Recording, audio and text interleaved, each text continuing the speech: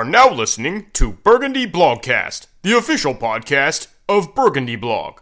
Burgundy Blog! On the Redskins for the truth. Here comes a short solo pod on Kirk Cousins, which no one is going to listen to because it's Friday afternoon. But I've got something I wanted to get off my chest.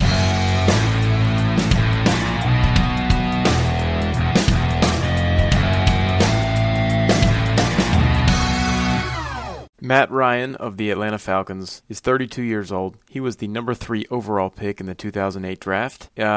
He is currently playing on a contract that he signed in 2013, which at the time gave him the second most guaranteed money of any contract in the history of the NFL. Last year he took his team to the Super Bowl, and he was the NFL MVP. None of those things happen to you if you're not a good player, and certainly all of those things do not happen to one person if he's not a very good player. Last night, on Thursday Night Football, Matt Ryan's team, the Falcons, beat the Saints, but Matt Ryan sucked. He was 15 of 27, which is a completion percentage of 55.5.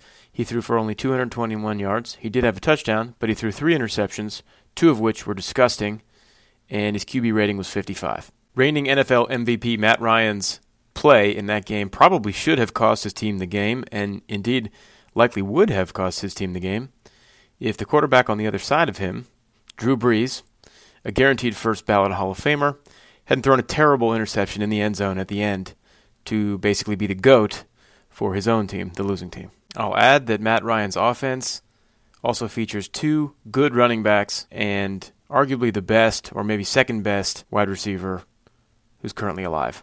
Matt Ryan is a good player who had a rough game, and Drew Brees is an all-timer who essentially ruined the game at the end.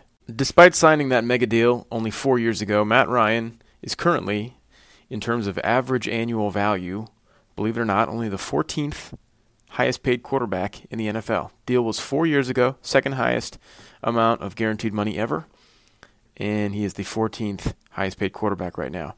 Here is the top 10.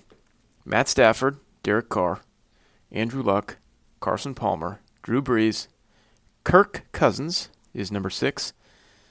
Joe Flacco, Aaron Rodgers, Russell Wilson, Ben Roethlisberger. Number 11, for good measure, is Eli Manning. Tom Brady is the best quarterback currently playing and possibly the best quarterback of all time. He's not even in the top 11. I think he's number 16.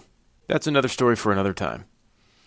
Let's talk about, of those top 11 guys that I mentioned in terms of average annual value, let's talk about something that they all have in common, or at least, I'm going to say at least 9 of those 11 guys.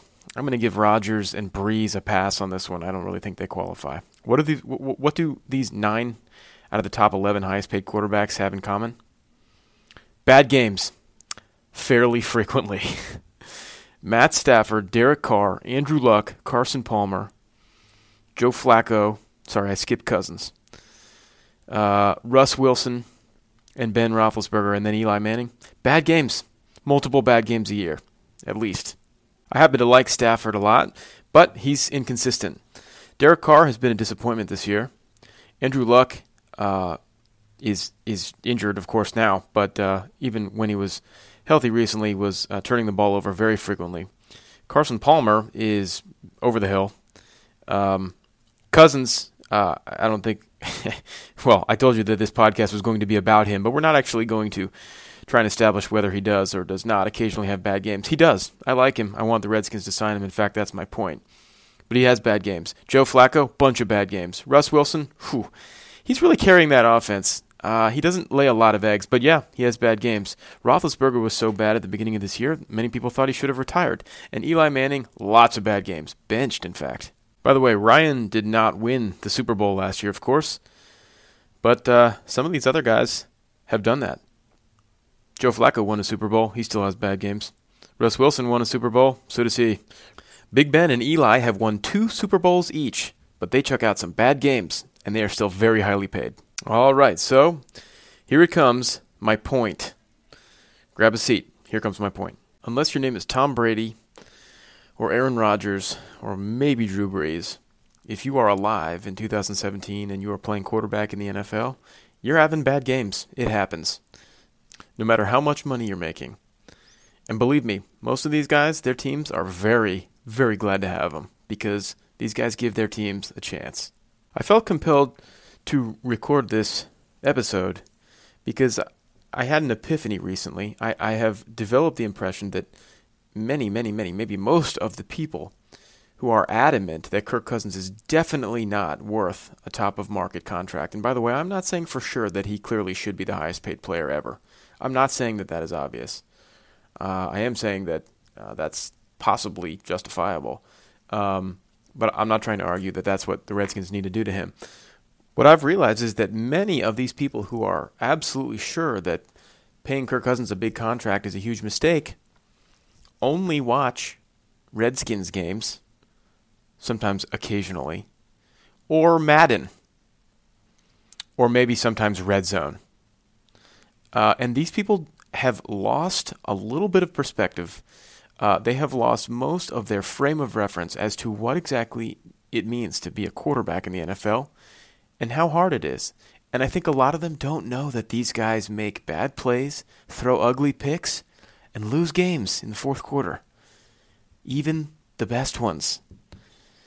I just hope that after listening to this short podcast, you'll keep that in mind going forward as you think about Kirk Cousins and what should happen with him and his contract. Thanks for listening to Burgundy Blogcast, the official podcast of Burgundy Blog. Burgundy Blog! On the Redskins for the truth.